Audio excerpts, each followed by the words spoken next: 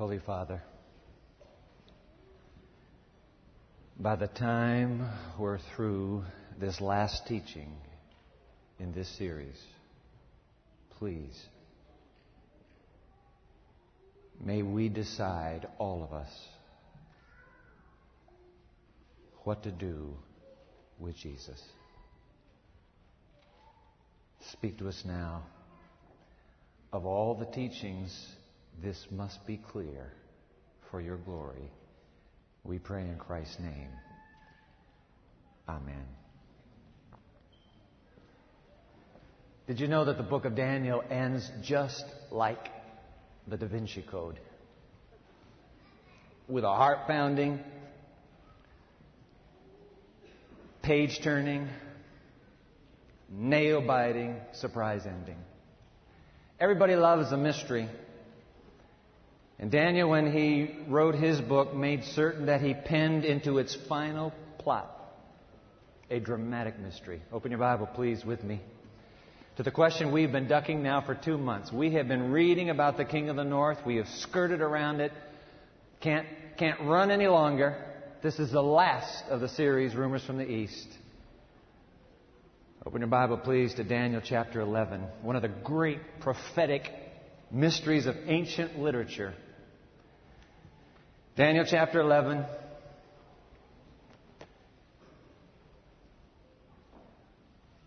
Only this piece of literature is no fiction at all, as you are going to discover in just a moment. This is the gospel truth that hasn't quite fully come true yet. You watch. You wait, you'll see. Daniel chapter 11. Drop down to verse 40. I'm in the New King James Version. By the way, if you didn't bring a Bible, I need you. This teaching is very serious, and so I invite you to take the Bible that's in the pew rack in front of you. Same translation as the New King James. Page 606 in your pew Bible. Strap yourself in. We're going. Daniel chapter 11, verse 40. And at the time of the end, the king of the south shall attack him, the king of the north.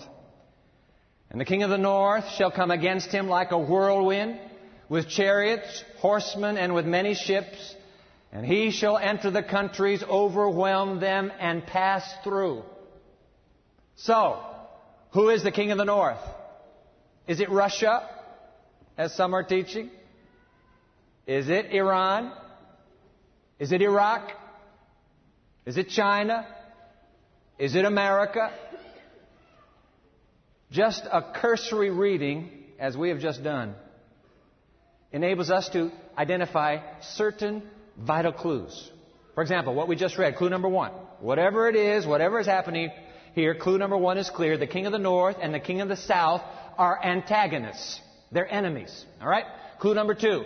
The king of the south mortally wounds the king of the north. Now, you don't get that in the English. You have to read it in Daniel's language, which is Hebrew. And the Hebrew word for attack, where it says attack, the Hebrew word here is naga, which means to gore like a bull with a thrusting horn. For the life of me, I tell you what, I cannot understand why any matador in the world would stand in front of a bull, maniacal bull, and egg him on to gore him. But the word is actually translated that way in Deuteronomy chapter 33, verse 17. Look at this. Same Hebrew word. In majesty, he is like a firstborn bull. His horns are the horns of a wild ox. With them he will gore the nations, even those at the ends of the earth. All right. The point, the king of the north, whoever or whatever he is gored by the king of the south, whoever, whatever it is. Clue 3. Clearly, time is being compressed in this prophetic mystery because no sooner, as we just read it here, no sooner is the king of the north mortally wounded than he turns around and attacks the king of the south and conquers the king of the south. Impossible. I mean, how many here have been gored by a bull? Let's just see your hands. How long does it take for a wound in your side to heal? Can't happen instantaneously. And so these short 6 verses, obviously within them, time has been compressed. What else do we know? Well, we know from, this would be clue 4, we know that the king of the north is a militant power. He commands armies and navies.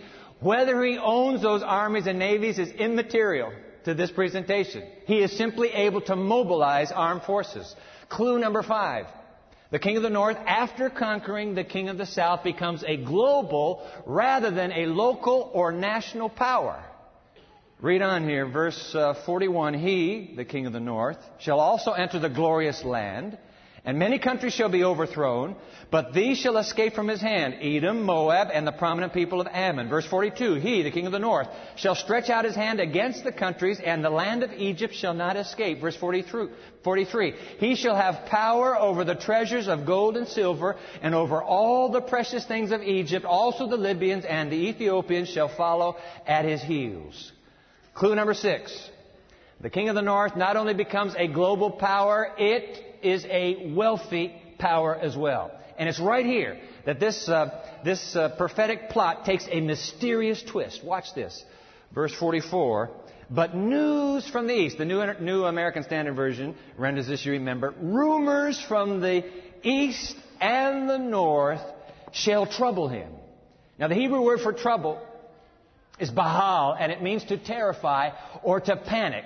I.e., the king of the north hears foreboding rumors coming from the east, and he panics in a dither of fury. Now, for the last 2 months in this teaching series, you and I have been examining the content of these rumors from the east. Whatever. Obviously, the king of the north fears for his own kingdom and survival, and in fury, he rushes out once he gets those rumors. All right. Verse 44, but news, rumors from the east and the north shall trouble him, and therefore he shall go out with great fury to destroy and annihilate many. Clue number 7, the king of the north becomes a destroying, persecuting power in the end. Whatever it is. That's how he ends up. Final verse, verse 45, and he, king of the north, shall plant the tents of his palace between the seas and the glorious holy mountain. Yet he shall come to his end, and no one will help him. Final clue, the king of the north mysteriously comes to a dreadful end, and nobody, and who would blame them, dark and evil king that he is, nobody steps forward, and I mean nobody to intervene. They just let him go, boom. And we know it's the end, by the way, because the very next verses speak of the resurrection and the return of Christ. The end. The world's over. All right? So who is this king of the north? Just a few more lines, and you won't have to read between the lines anymore. In fact, this point is so critical, I would like to humbly invite you to jot it down. So would you take out your study guide, please? You have a study guide in your worship bulletin. A bunch of you came in with one bulletin. You're going to need some extra study guides. And so if our ushers right now would pass your way, hold your hand up. If you'd like an extra study guide, one to give to a friend of yours, we have enough. Hold your hand up. In the balcony as well. And while they're doing that, those of you watching on television, let me give our website, put it on the screen for you.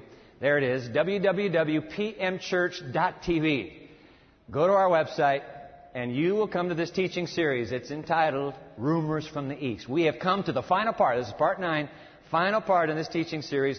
The title is King of the North. Drop down till you see King of the North. It will say Study Guide right there. Click Study Guide.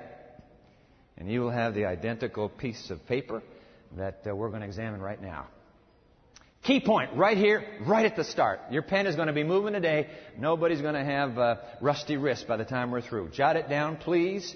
A careful reading, there it is, a careful reading of Daniel 11 reveals that the king of the north is a metaphor to describe a succession of earth powers that have subjugated the people of God throughout the rest of sacred history. Jot them down. Here are the earth powers that are mentioned in Daniel 11. Power number 1, Persia.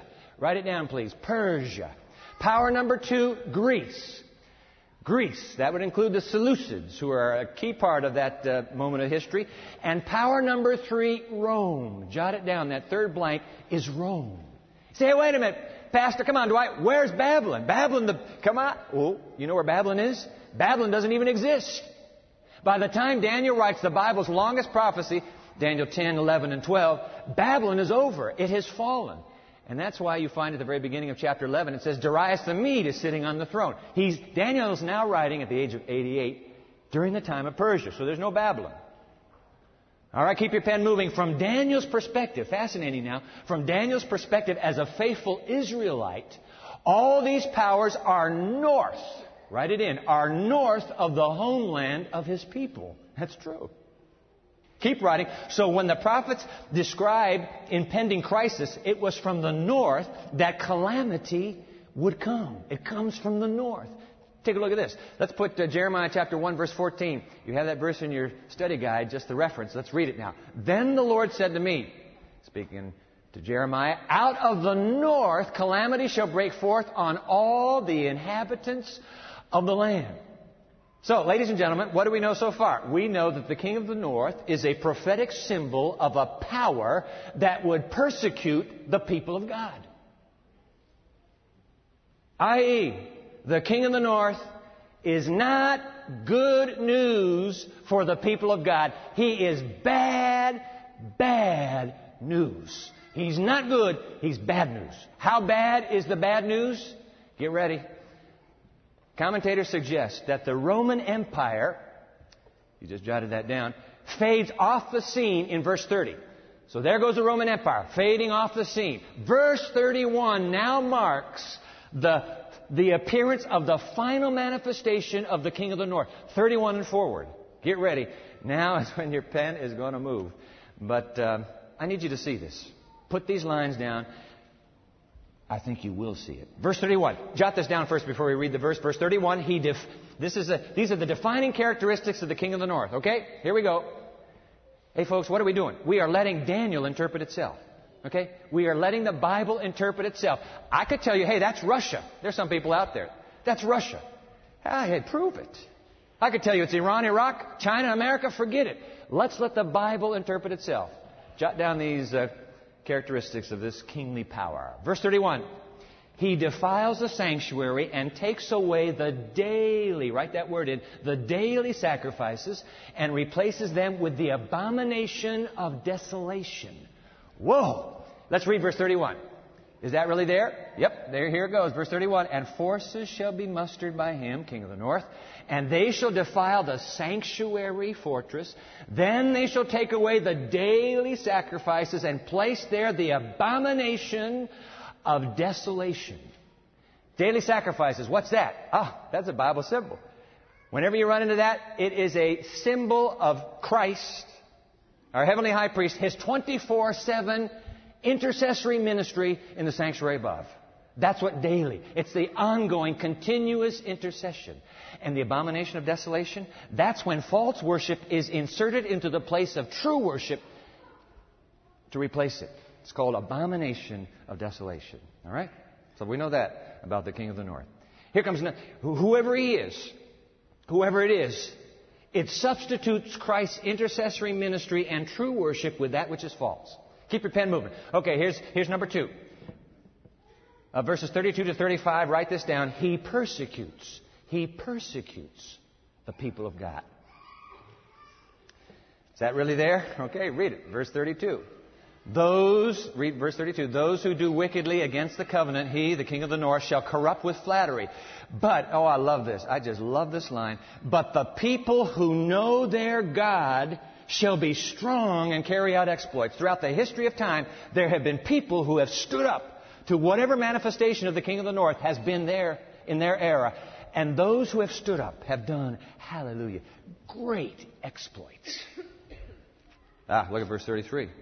And those of the people who understand shall instruct many, yet for many days, look out, they shall fall by the sword and flame, by captivity and plundering.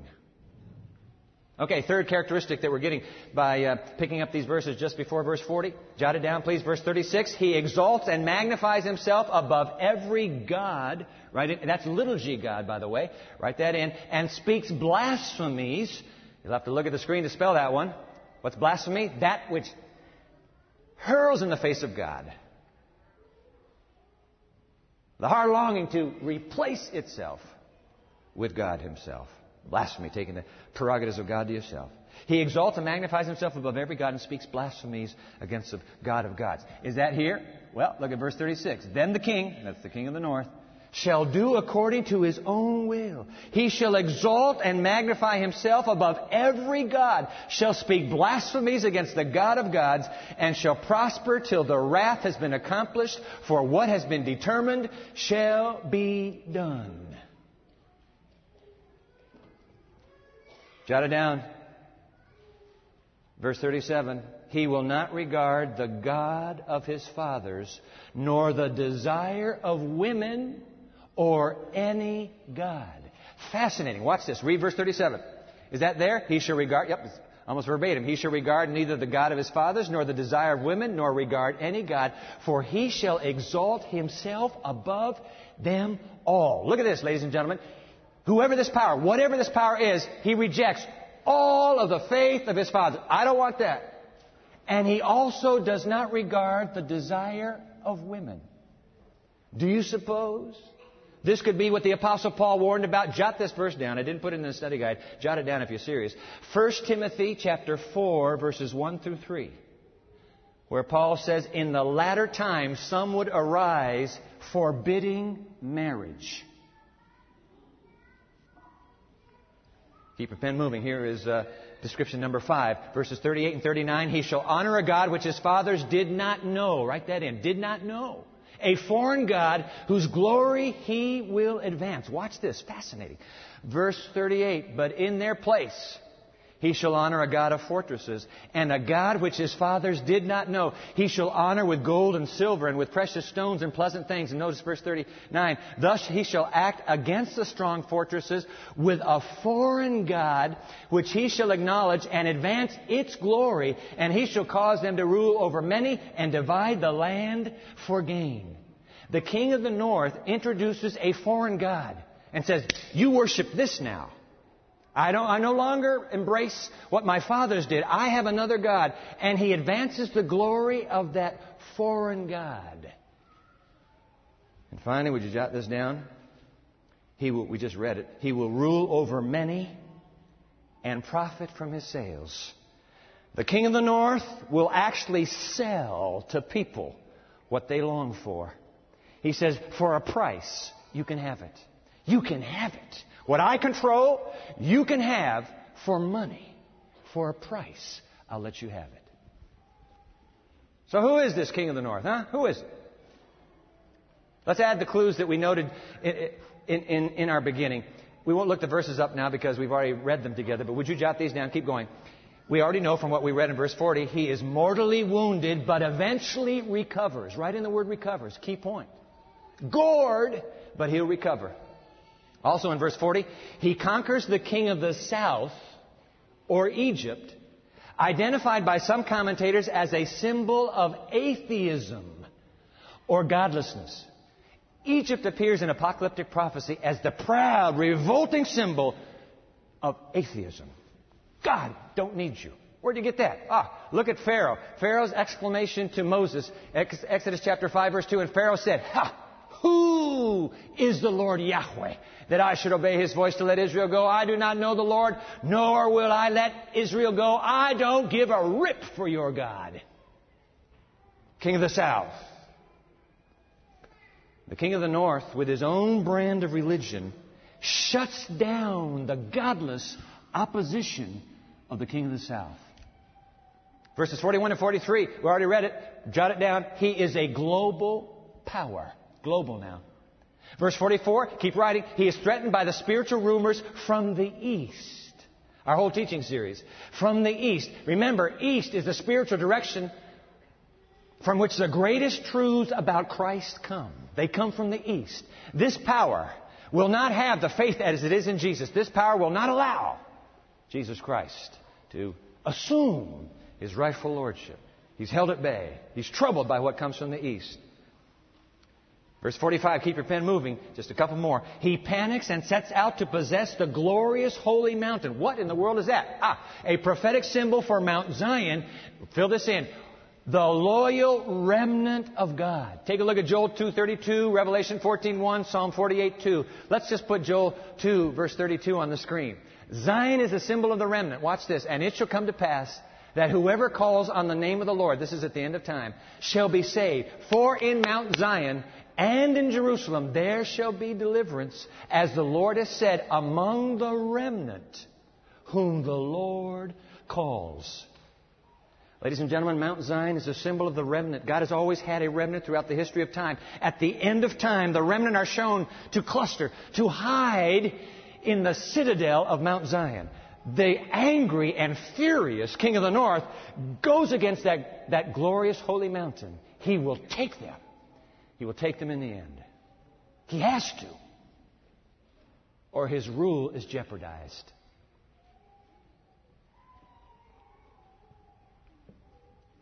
But hallelujah.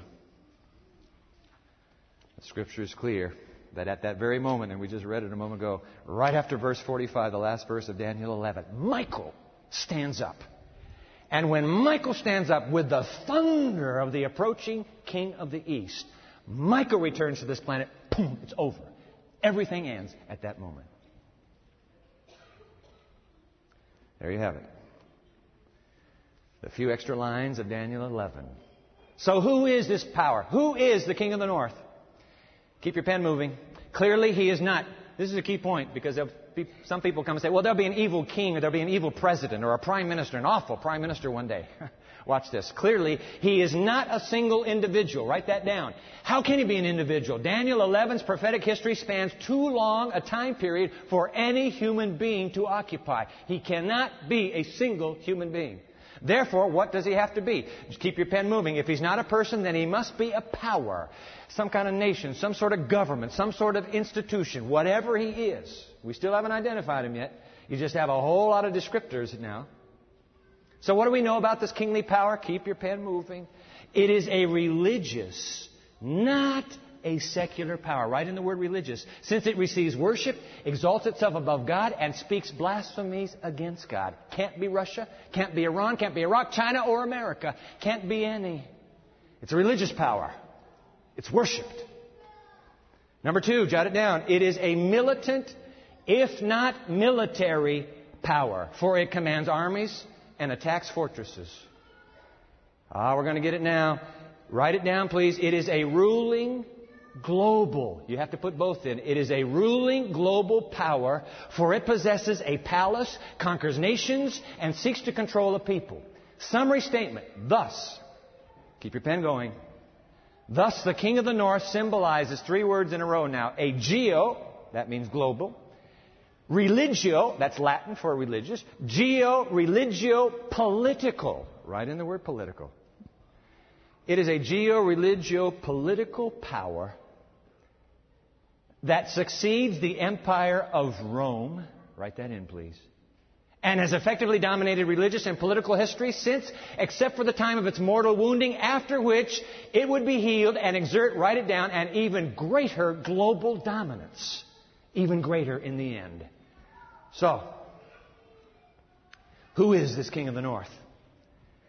You have enough information on your study guide right now to identify. You don't need anybody coming along and saying, I think it ought to be this.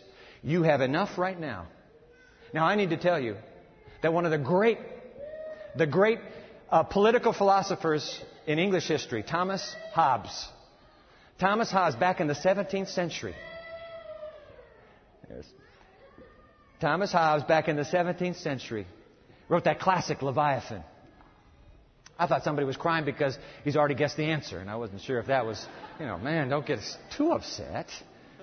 Thomas Hobbes, 17th century, wrote the book of Leviathan. Thomas Hobbes raised his hand and said, I know. By the way, that book, Leviathan, became the precursor for all political philosophy, the study of the philosophy of politics. He said, I know who that is. And you have it in your study guide. These are the words of Thomas Hobbes. Watch this. Back in the 1600s. And if a man, he writes, and if a man consider the original of this great ecclesiastical dominion, the origin, he will easily perceive that the blank is no other than the ghost of the deceased Roman Empire sitting crowned upon the grave thereof. End quote. Who is this ghost of the deceased Roman Empire that sits on the grave of that empire? Who is this ghost? You say, hey, come on, Pastor, you forgot to fill it in. Put the blank, put the word in. No, you're not going to get me to do that. We're not going to put the word in. You have enough evidence in that study guide now to put the single word that I purposely left out of Hobbes' quotation. This is not rocket science, ladies and gentlemen. If you're still not sure afterwards, come up and ask me, I'll tell you. All right? I was reading an essay this week by Ron Fraser in the November-December issue of Philadelphia Trumpet. And he suggested a hypothesis that was new to me, but the more I brooded over it, the more plausible it seems. Let me just share it with you. Namely, here we go. That the recent brouhaha over a carefully placed public comment by a well-known Christian leader regarding Islam was all about the public reaction it elicited rather than being an ill-advised quotation. For would it not be advantageous for Europe to be united against a common threat that Islam poses to Europe's historic religious and cultural base? Draw them all together. Hence the very public, hardly veiled condemnation of Islam's supposed proclivity to violence. You must unite your base if you would strengthen your hand.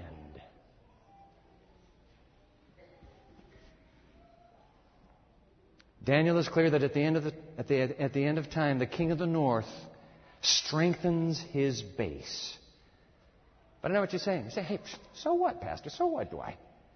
I mean, so the king of the north is who you are suggesting that the king of the north is. Big deal. You know what, my friend? You are right. It is a big deal.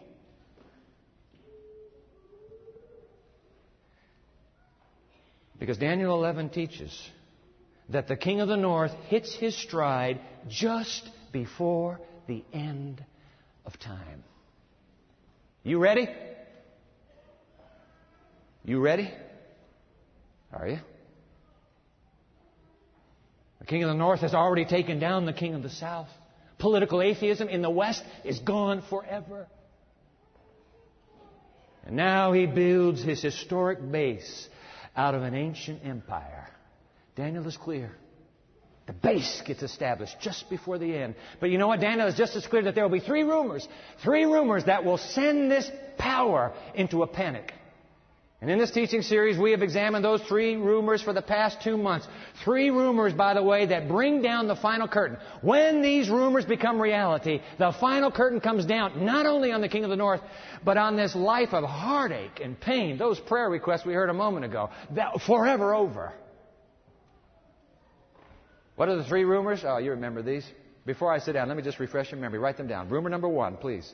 Rumor number one. The global revival of God's glory. Oh, we had several teachings on that, didn't we? The global revival of God's glory shining in the face of Jesus and shining out from the followers of Christ. Revelation 18, Ezekiel 43. I love this quotation. You have to fill it in. You have it there. It's from that classic, Christ Object Lessons. Jot it down, would you? The last rays, the last rays of merciful light, the last message of mercy to be given to the world is a revelation of God's character of love. The children of God are to manifest His glory. Now, here's where you jot it down. In their own life and character, they are to reveal what the grace of God has done for them. The light of the Son of Righteousness is to shine forth in good works and words of truth and deeds of holiness, end quote. Point being, ladies and gentlemen, the king of the north hears rumors of a last sunrise in the east. There is a spiritual revival taking possession of this planet, and in desperation, because you remember, the truth as it is in Jesus is going to threaten its dominion. In desperation and in fury, it sets out to snuff out that revival. Three rumors. That was number one. Here comes number two. Rumor number two, the global revival of God's seventh-day Sabbath. The seal of the living God placed upon a final generation's choice to remain loyal to their Creator. You see, the King of the North has already declared that it is a sign of His authority and prerogative that He, in fact, has already changed the day of worship. And so when this angel arises out of the sunrise and raises the seal of the seventh-day Sabbath to global prominence, it will infuriate that King of the North, and he will set out to crush that truth. Great controversy, the apocalyptic classic. You have to fill this in too. The Sabbath will be the great test of loyalty. Loyalty. For it is the point of truth, especially controverted. And when the final test shall be brought to bear upon men and women, then the line of distinction will be drawn between those who serve God and those who serve Him not. While one class, by accepting the sign of submission to earthly powers, receive the mark of the beast, the other, choosing the token of allegiance to divine authority, receive the seal of God. End quote. 3 rumors that will drive that dark king furious. Rumor number 3, jot it down. The global withdrawal of support. The global withdrawal of support for the king of the north, suddenly preparing the way for the coming of the king of the east. Jot that in. This is the one rumor that doesn't involve us at all. Revelation 17, which is a twin chapter, by the way, to Daniel 11, talks about the same powers. In Daniel 11, the power is called King of the North. In Revelation 17, the power is the woman sitting on a beast. Okay, but they're the same power. You put the two side by side. Identical descriptives. Revelation 17 describes and declares that this power, King of the North, sits upon the waters. And it defines what the waters are. The waters are a symbol of peoples and nations, but that in the end, 17 goes on, the popular support will suddenly dry out. Euphrates, remember that teaching? Euphrates dries up. No support now. It's gone. And the king of the north, according to Revelation 17, the king of the north will be destroyed by the very global coalition it tried so hard to build. They will turn on it and wipe it out. People will come to their religious leaders and they will say, "You're the one that told me this was true." Great Controversy, same book, quotation. "We are lost," they cry. The masses of earth turn on the very religious leaders that led them in their apostasy. "We are lost," they cry, "and you are the cause of our ruin." And they turn upon the false shepherds. The very ones that once admired these shepherds most will pronounce the most dreadful curses on them. The very hands that once crowned these shepherds with laurels will be raised for their destruction. And Daniel 11 ends with a solitary line. He will come to his end and nobody will be there to help him. You know why? Because nobody now is fooled. It's over. And it's too late. I'm a shepherd. I would not want to be a shepherd that leads my people other than the pathway of truth. And if you ever believe that I'm leading you not to truth but to error, you owe it to me to come to me. Dwight, you have to lead us to truth. All right? Nobody comes to him. Nobody. He is destroyed by his own coalition. And the very next words, Michael stands up. And thundering, the King of the East returns. And hallelujah, it really will be over then. So there they are, ladies and gentlemen. 3 rumors. 2 kings, 1 choice. 1 choice. I want to bare my heart to you now in closing. You know why we went into this teaching series? Not just because so many of you, when we did the survey last spring, said, "Oh, please, get us into prophecy. Take us into red meat Bible teaching." Many of you said that. But do you know why we went into this series? To go deeper into the prophetic word? Because I am concerned.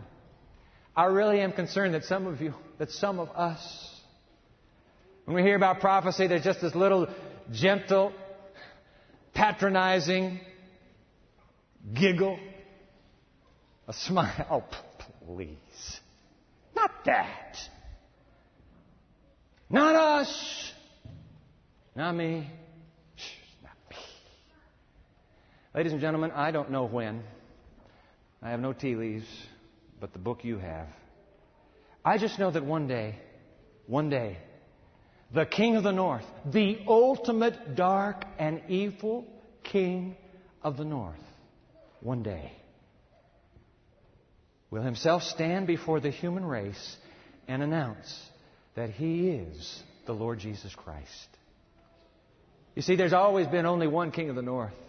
Oh, he's had his surrogates. All through history, he's had fronts that will get his agenda delivered no matter what. But when it comes down to the end, he needs no surrogate now. He will appear himself, and Satan, the demonic majesty himself, one day will stand in front of the human race, and every television camera of every cable outlet will be aimed at his shining visage as he stands before the human race, and every eye will see him. Every eye will see it. Every internet site will carry it. And he will stand before the human race, and he'll say, I am Jesus. I have come. And he'll quote from the Gospels. And he'll reach out and he will heal the sick. And once the whole world is deceived into believing who he is not, he'll say, and by the way, this earth is in a huge cauldron of crisis and trouble. You know why? You're not following me. I know my law, but today I announce I am adapting that law. I have a day. If you trust me as Savior of the world, you will worship me on that day. I changed it. And it is blasphemy for you not to follow me. Great Controversy describes that moment as the strong, almost overmastering delusion.